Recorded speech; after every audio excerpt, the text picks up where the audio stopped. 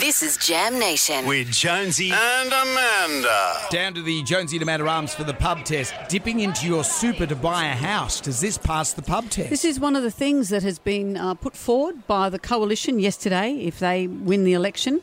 The Super Home Buyer Scheme. First-time home buyers will be able to invest up to 40% of their superannuation, up to $50,000, to help with the purchase of their first home. So this would help you obviously get your deposit together, etc.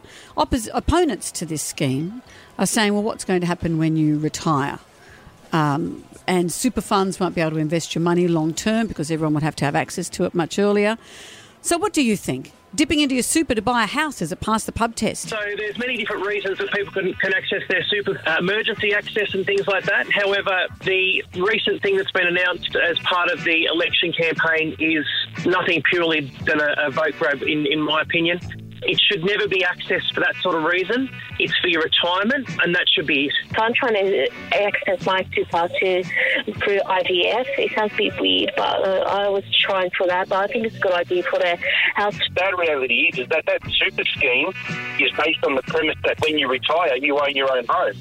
The sad reality is that most people won't own a home when they retire, and they'll still be renting. So how long is that super expected to last when people are going to be paying exorbitant amounts of money for rent, plus the cost of living, and they're not working with no income coming in? Yes, I think it does. I think it essentially forces a forced saving, but also it includes both partners.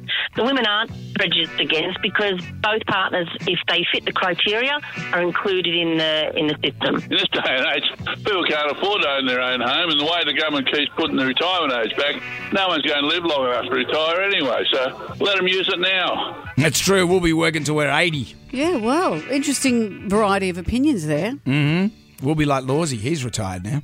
He's working. On 2SM. He's retired. You used to dream of working on 2SM. That's all my did. dream. I We want to work all at 2SM. did. Yeah. That's why I got into this business.